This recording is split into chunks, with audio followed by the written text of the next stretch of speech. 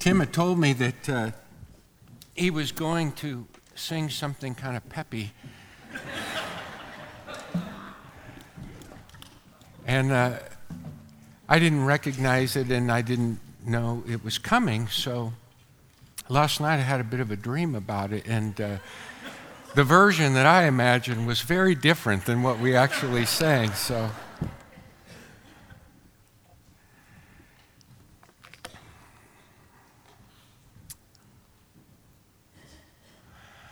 this is the 7 churches geographically in the Mediterranean, and you can see the boot of Italy that should be on the left side there, which helps you recognize that these churches are in modern Turkey. And John, if you can spot the label Patmos, is on the island of Patmos, and so he writes this series of letters. We went through the vision that he had where the Lord revealed himself to John in chapter 1, and it is out of that vision that these messages come. And so they would travel to Ephesus, and you can see Ephesus there, which was the largest city in the province of Asia. And by the way, the Roman Empire consisted of their homeland, which was Rome and the heart of Italy, and then as they conquered the world, they became the custodians of provinces of people that were not native, you see, to who they are. They were foreign language, foreign peoples. And they domesticated them. They imposed their administration, their life on these foreign peoples. And the emperor of Rome would administrate them through proconsuls. They would be like a vice president to a president, or a governor to a president. Our system's a little bit different, but these representatives, these proconsuls, these governors of the provinces would operate in the power, the authority of the emperor in Rome. And so they would be representatives on, so to speak, controlled and occupied soil, if that makes sense. I just wanted to help you understand that a little bit. And so we've looked at the letter to Ephesus, and this would be the order in which they traveled. They would be delivered clockwise. So Ephesus, Smyrna, and now, today, Pergamum. And Pergamum is modern Bergama. So I'd like to just quickly show you a little bit about ancient Pergamum, the city. This is a picture of the ruins, and you'll see a circle come up. That's the theater. So sometimes we think of that as an amphitheater, but it's not actually an amphitheater. An amphitheater is an entire circus or stadium. There it is again as you look at these different models based on the archaeology that they have excavated. There it is again. And then here is one picture, again based on archaeology. The inset picture is actually from the museum in Berlin, where there is an actual model of what you are looking at in the drawing based on archaeological projection and excavation. And you can't see the theater because it would be to the left just down the slope. This is the Acropolis, and that is a major, it is the mega offering, the place of offering in Pergamum. A little bit about Pergamum. Pergamum is the capital of the province of Asia. It's not the largest city, that's Ephesus, And several of the cities that are among the 7 that received messages from John are very, very important and in competition with each other for honors and kind of like I mentioned last week, say between Chicago and New York or San Francisco and Los Angeles. The capital, it was the center of the kingdom of the Attalids, which were a series of kings. And the last king, King Attalus III, Attalus, Attalus, he died in 133, and he willed his kingdom to Rome. And parts of that kingdom were divided into other provinces, but the heart of the kingdom became the province of Asia, and Pergamum became the capital, if you will, the administrative center of the province, the Roman province of Asia, where the proconsul and the governor would reside. Pergamum is famous for a lot of things. I don't have time to run through all the lists, but they had a famous library that rivaled the great library of Alexandria. And it's somewhat legendary that whereas ancient paper was papyrus, it was at Pergamum that they certainly popularized, and it became famous for parchment, which was made out of skins. And it's actually kind of derived from the name Pergamum. You can see a lot of the temples and sanctuaries to the patron gods that dot the Acropolis in that picture. The sanctuary of Asclepius, who was the god of healing, the god of Zeus. All these patron gods are represented. You get a sense of the landscape, not just in terms of architecture, but of social life. What if there were sanctuaries and temples dotting the landscape of Visalia? When you went to shop, you drove past temples and sanctuaries, and people would acknowledge, and there would be, everyone was polytheistic in that era except the Jewish people and those who sprang from Judaism, and that would be the Christians, because Jesus was a Jew, a practicing Jew. I want to just make one last notable comment. It is at Pergamum. I know I didn't used to know much about Roman history, so I don't expect the average person to, but it may help position our understanding of all these letters and a little bit more about Pergamum, the letter to Pergamum today, because it is at Pergamum, which, as if you will, the seat of administrative power, what we would call the capital, it was there that the first temple to the Emperor Augustus was built. And it was built to Augustus and to Roma, the goddess Roma. The first one. And it was the, so to speak, initiation of a cult of emperor worship. And that was established in 29 BC. Augustus became the emperor in AD 27. The Romans would deify, well, it was Augustus who deified Julius Caesar, his great uncle. Julius Caesar adopted, he was then called Octavian. And Octavian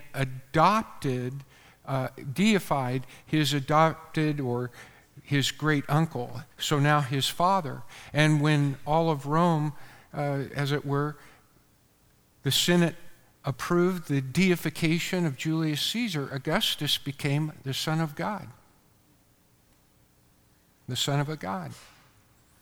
And it is Augustus who is mentioned when the census is taken and Jesus is born in Luke. So that kind of orients us a little bit to the importance of understanding a little bit about the Roman world, because that's the world into which, and that's the time into which God began to move in incredible ways. And it was in many ways a perfect time, as Paul says, because there was a common language, the language of Greek, that was the language of trade. There was the Pax Romana, the peace of Rome that had been established under Augustus. People could move, the Roman road system. So it was in many ways a new world of sorts. And that is the world to which John, Jesus in his vision to John and the message of Pergamum is sent. We've been looking at the different patterns. There's a pattern for each of the messages, and here we see the pattern. As I'm going to leave it up for you, we've discussed it at length, so I'm not going to repeat myself, but for those of you, it should be, I think, printed in your bulletin in the notes page. So with that pattern in mind, I'm going to read the letter to the church in Pergamum, starting at Revelation chapter 2, verse 12. And to the angel of the church in Pergamum write, the words of him who has the sharp two-edged sword. I know where you dwell, where Satan's throne is, yet you hold fast my name, and you did not deny my faith, or faith in me, or your trust in me, or your loyalty to me. Even in the days of Antipas, my faithful witness, who was killed among you, where Satan dwells. But I have a few things against you. You have some there who hold the teaching of Balaam, who taught Balak to put a stumbling block before the sons of Israel, so that they might eat food sacrificed to idols and practice sexual immorality. So also you have some who hold the teaching of the Nicolaitans. Therefore, repent, which means change your course. If not, I will come to you soon and war against them with the sword of my mouth. He who has an ear, let him hear what the Spirit says to the churches. To the one who conquers, I will give some of the hidden manna, and I will give him a white stone with a new name written on the stone that no one knows except the one who receives it. I was a young boy with my father. We had a 56 Chevy. Those were nice cars. Wish I had that 56 Chevy today. It had bench seats, and I was beside my dad sitting on the front seat, and we were at an intersection when a procession of cars was moving by. And it was at this time that I have my first memory of the word honor. That procession, my dad told me, was in honor of someone who had died. And this was an explanation that was prompted by my question, Dad, why don't we go? Why don't we go? And he had stopped there and turned his headlights on and kind of just seemed to show respect. And he explained to me that we were showing respect by waiting and by turning on our headlights to let the people in the procession know that we were kind of one heart and mind with them. Well, years later, that came to mind for me.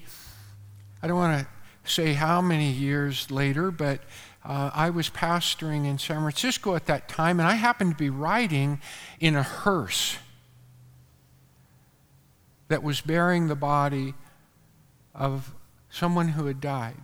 And we were at the beginning of a procession. And processions like that move methodically and fairly slowly so that everybody can kind of stay in line. And it's difficult because in the Bay Area, you move through a lot of intersections. It was in a morning around 9 a.m., and as it turned out, people were rushing to work. The traffic in San Francisco will either drive you mad or teach you great endurance, patience, and long-suffering. It taught me long-suffering and how to smile. I learned to smile a lot. That was opposed to cursing and waving my hands, which was the way I had operated for a long time before the Bay Area and before the pastorate. But anyway, this guy in a BMW cut right in front of us. We were in his way. And I thought, that's the definition of dishonor. The highest example of honor I've ever witnessed was in 1994, February 1994.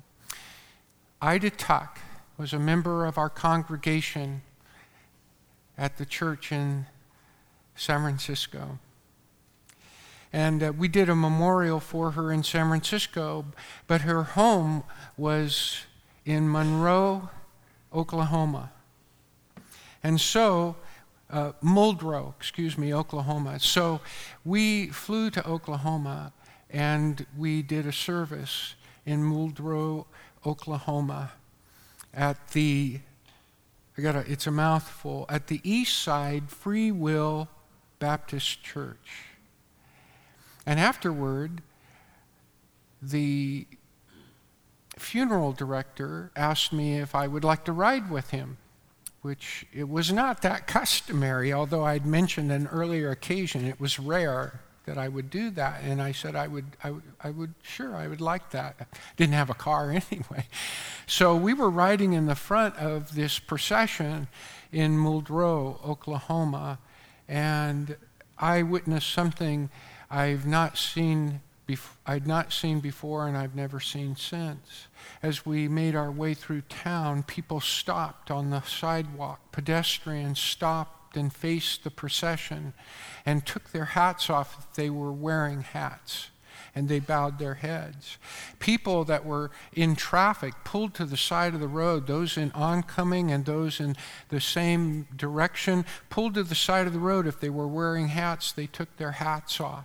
And that continued through town and out of town, even into the countryside. We had a 13-mile, about 25-minute ride to Aikens Cemetery, which, by the way, some of you may have heard of Pretty Boy Floyd. Charles Pretty Boy Floyd. He was public enemy number one in 1934, which was before my time, whether you believe it or not. And yet he was on the FBI's most wanted list, and he is buried in Aikens Cemetery. But even out in the country, even at intersections, people stopped. Cowboys took off their hats. Oncoming traffic where you're driving at a faster pace pulled to the side of the road. That, for me, is an unparalleled display of honor. And they did not even know the person that was being honored, whether they deserved it or not. They were conferring respect and honor. That's a very biblical concept.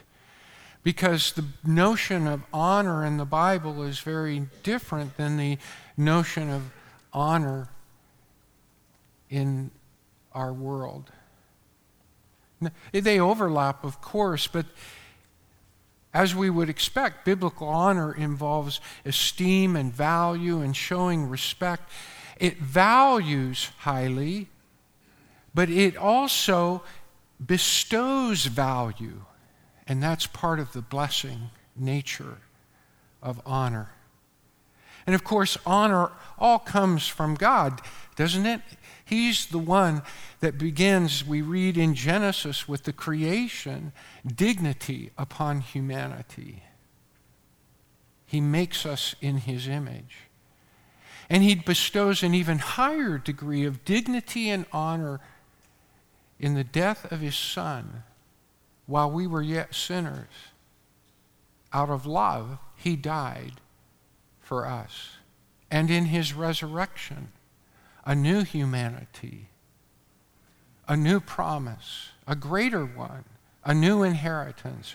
All this is offered, not based on our earning power or our merit, but on God's honoring, as it were, out of love, bestowing value. We just have to receive it, accept it, own it, and honor it. Love, I do believe, is the heartbeat of honor. We don't maybe associate love with honor, but I always want us to see that love, God's love, God is love, we read. Love has a part in every other word, either by contrast or similarity. Honor is close to love. It's close to grace. We should not think of it as something separate, but it is a distinct expression of God's love. So I would say love is the heartbeat of honor. Paul commands us to be, listen to these words from Romans chapter 12, verse 10. Be devoted to one another in brotherly love. Honor one another above yourselves.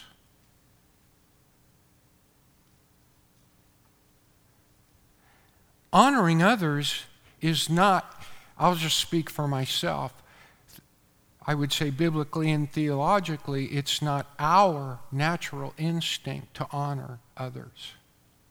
I know it's not my natural instinct. My natural instinct is to honor me, to seek to gain honor, to defend my honor, to hold on to my honor, to uplift my honor. I'm using a pretty big word for what we do each and every day. If we react in anger, we withhold forgiveness. Isn't that about our honor, as puny as it may be, or as big?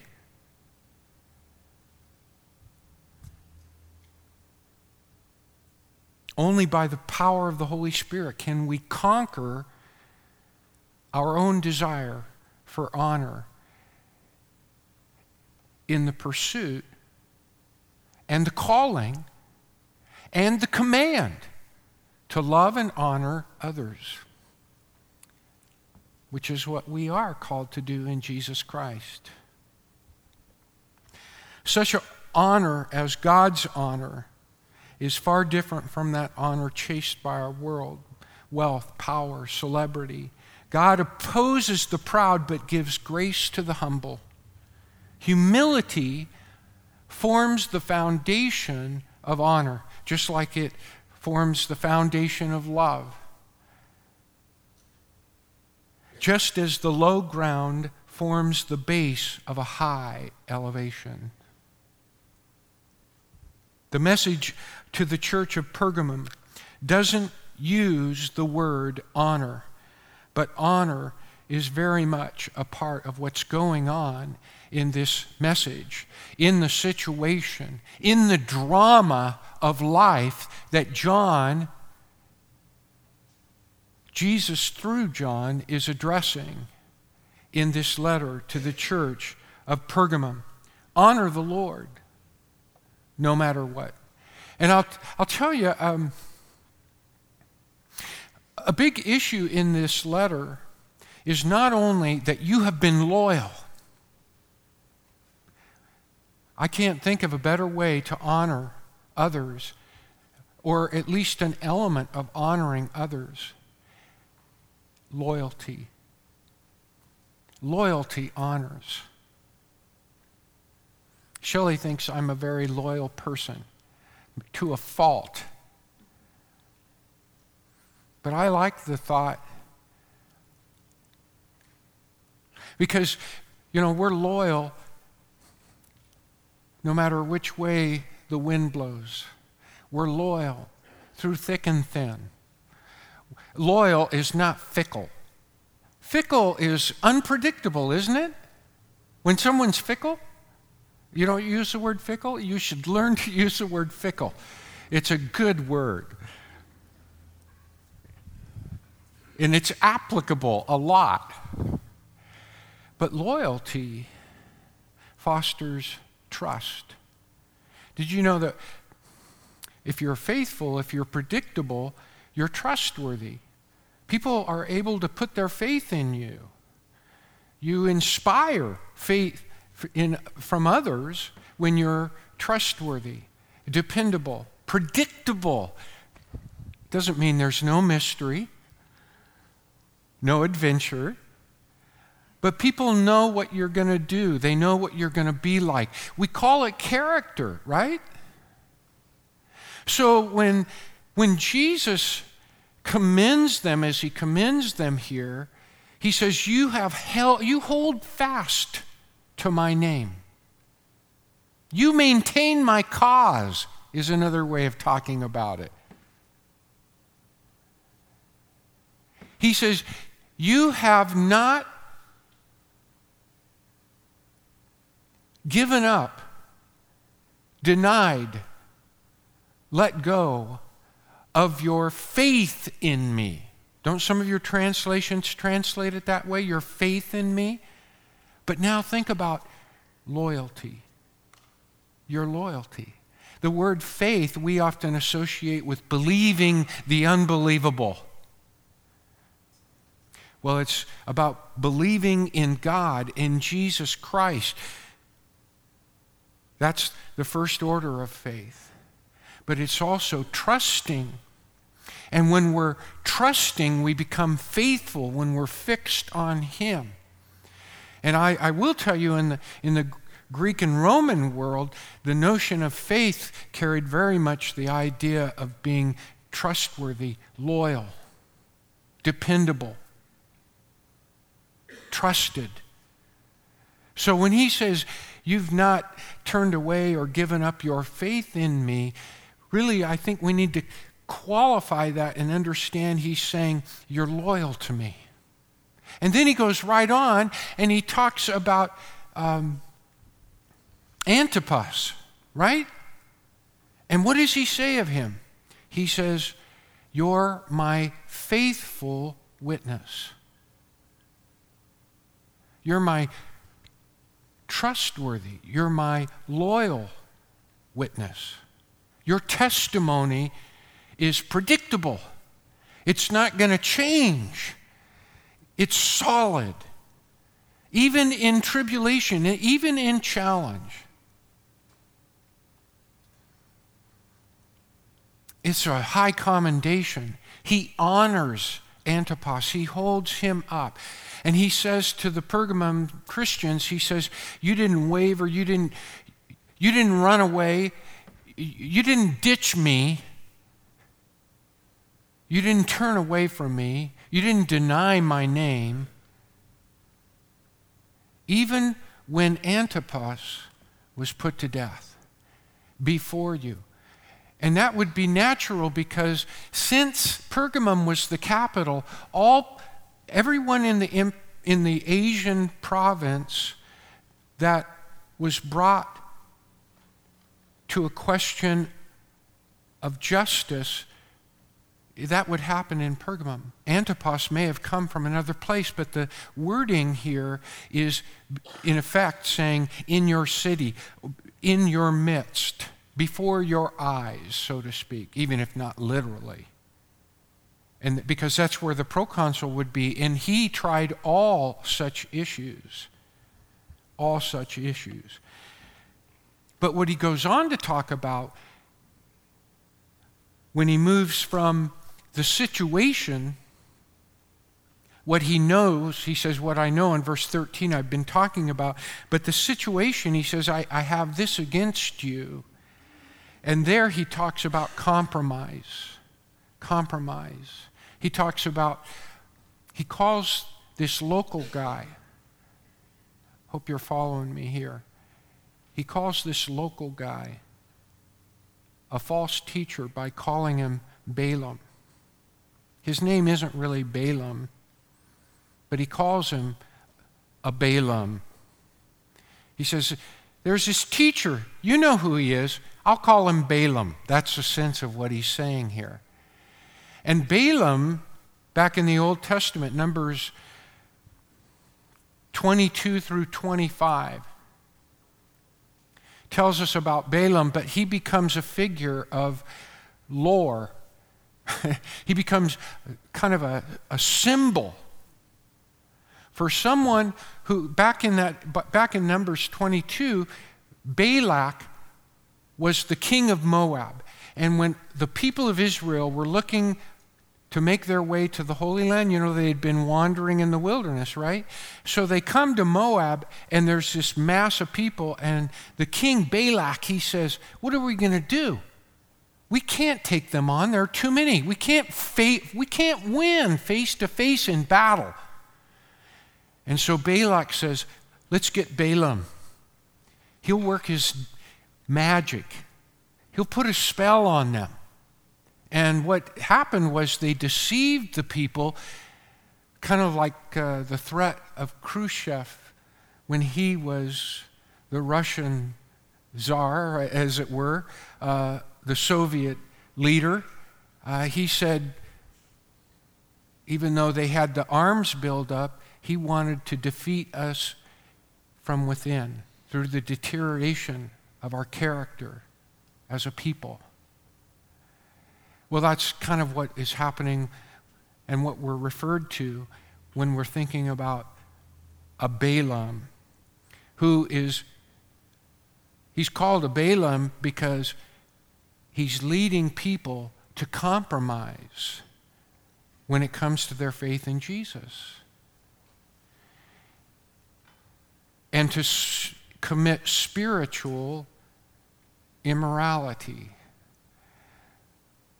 spiritual adultery, if you will. And that's the imagery that's talked about here when it talks about eating meat offered to idols. Well, that's spiritual adultery, isn't it? You saw all the temples and the sanctuaries, meat offered to idols. When we were in 1 Corinthians chapter 8 and verse 10, that was an issue that Paul was dealing with the Corinthians, because in their culture, it wasn't something that went on off in a church. It was a part of everyday life. It wasn't sequestered. It was to be, if your kids wanted to play soccer, if you wanted to have your children in dance, if you wanted to be involved in school, all the things that you're involved with that is a part and safe, as we think of it, in our culture that we engage in and we don't even think about. We think of that as secular and we think of this as religious, but that was all mixed together back then. So there were issues of sacrificing that went on for everything, before every soccer match, before every dance, before every recital, before every play, before every musical event, there would be a reference to the gods, and honor to the gods would be shown.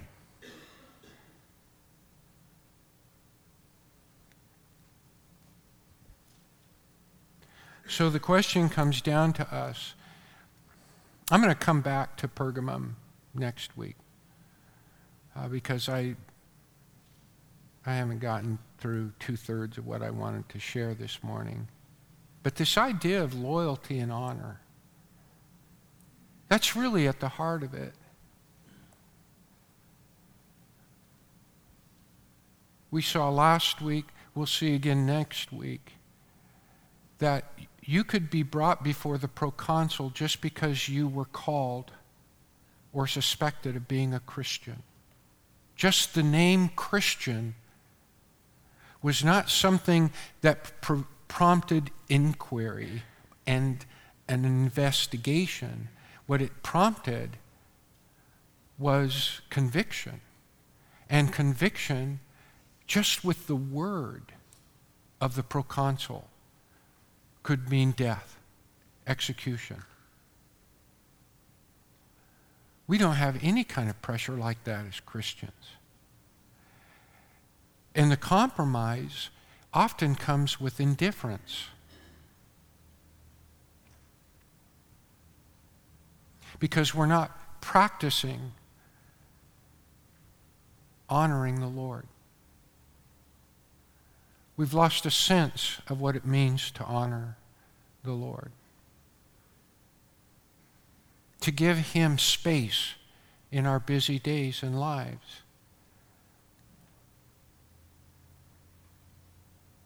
It pinches a little bit to think about this. I'm standing a little bit above you, but on this subject, I don't stand above you at all. I love it when C.S. Lewis said,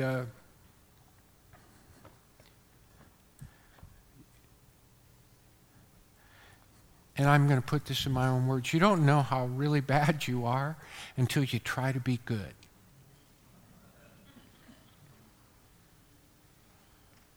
Jesus inspires me to be good.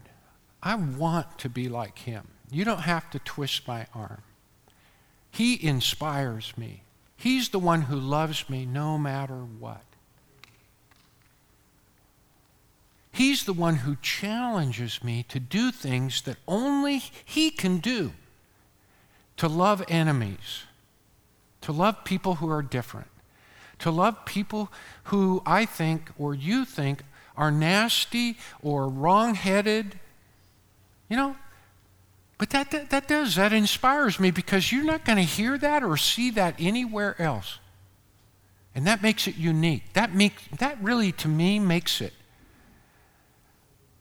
divine. That bona fides, that guarantees to my heart that's something that's out of this world. And I love it when I'm on the receiving end of it. But I also want to be on the giving end.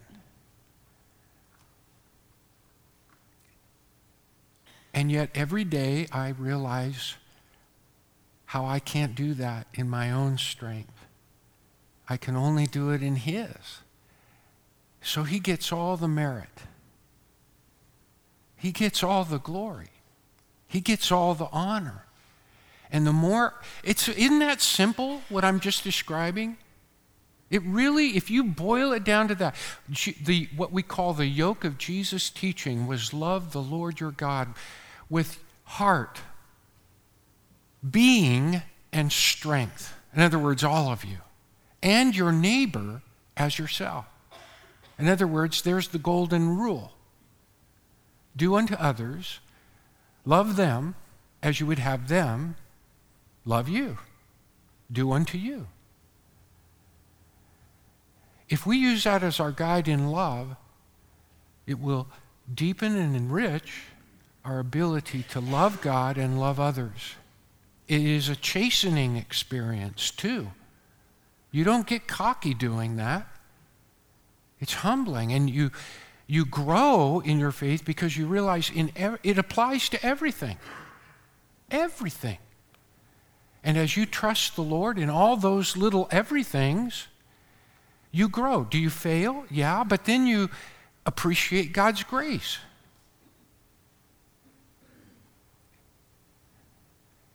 and you will become loyal. And you will become more God-honoring. Well, I wanted to stress that because if you start talking about compromise, you get lost. And this week, as I was thinking about compromise, I did a lot of work on compromise. I thought I'll put together something and we'll talk about how to defeat compromise so that we don't.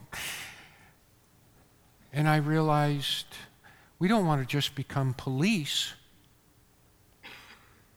Because when I start thinking about compromise, I see it in everyone else. I got to stamp it out.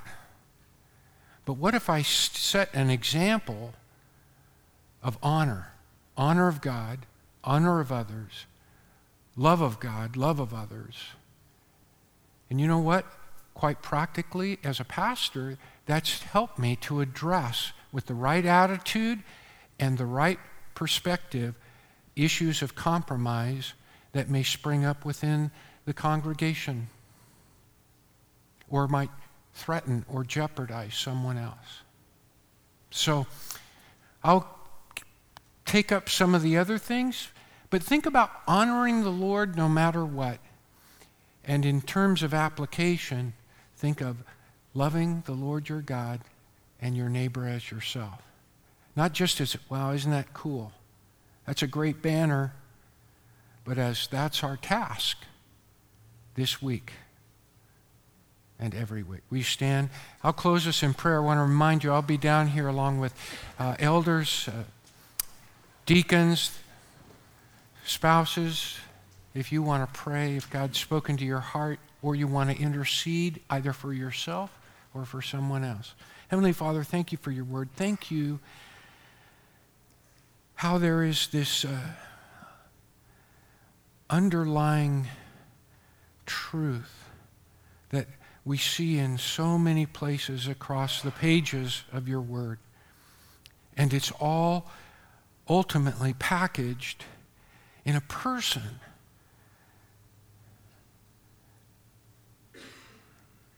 Jesus Christ. And now poured into our lives through faith, through the Holy Spirit. We love you, Lord. We praise you. Help us to make honoring you, loving you, central to our lives this week. In Jesus' name we pray. And all of God's people said, God bless you.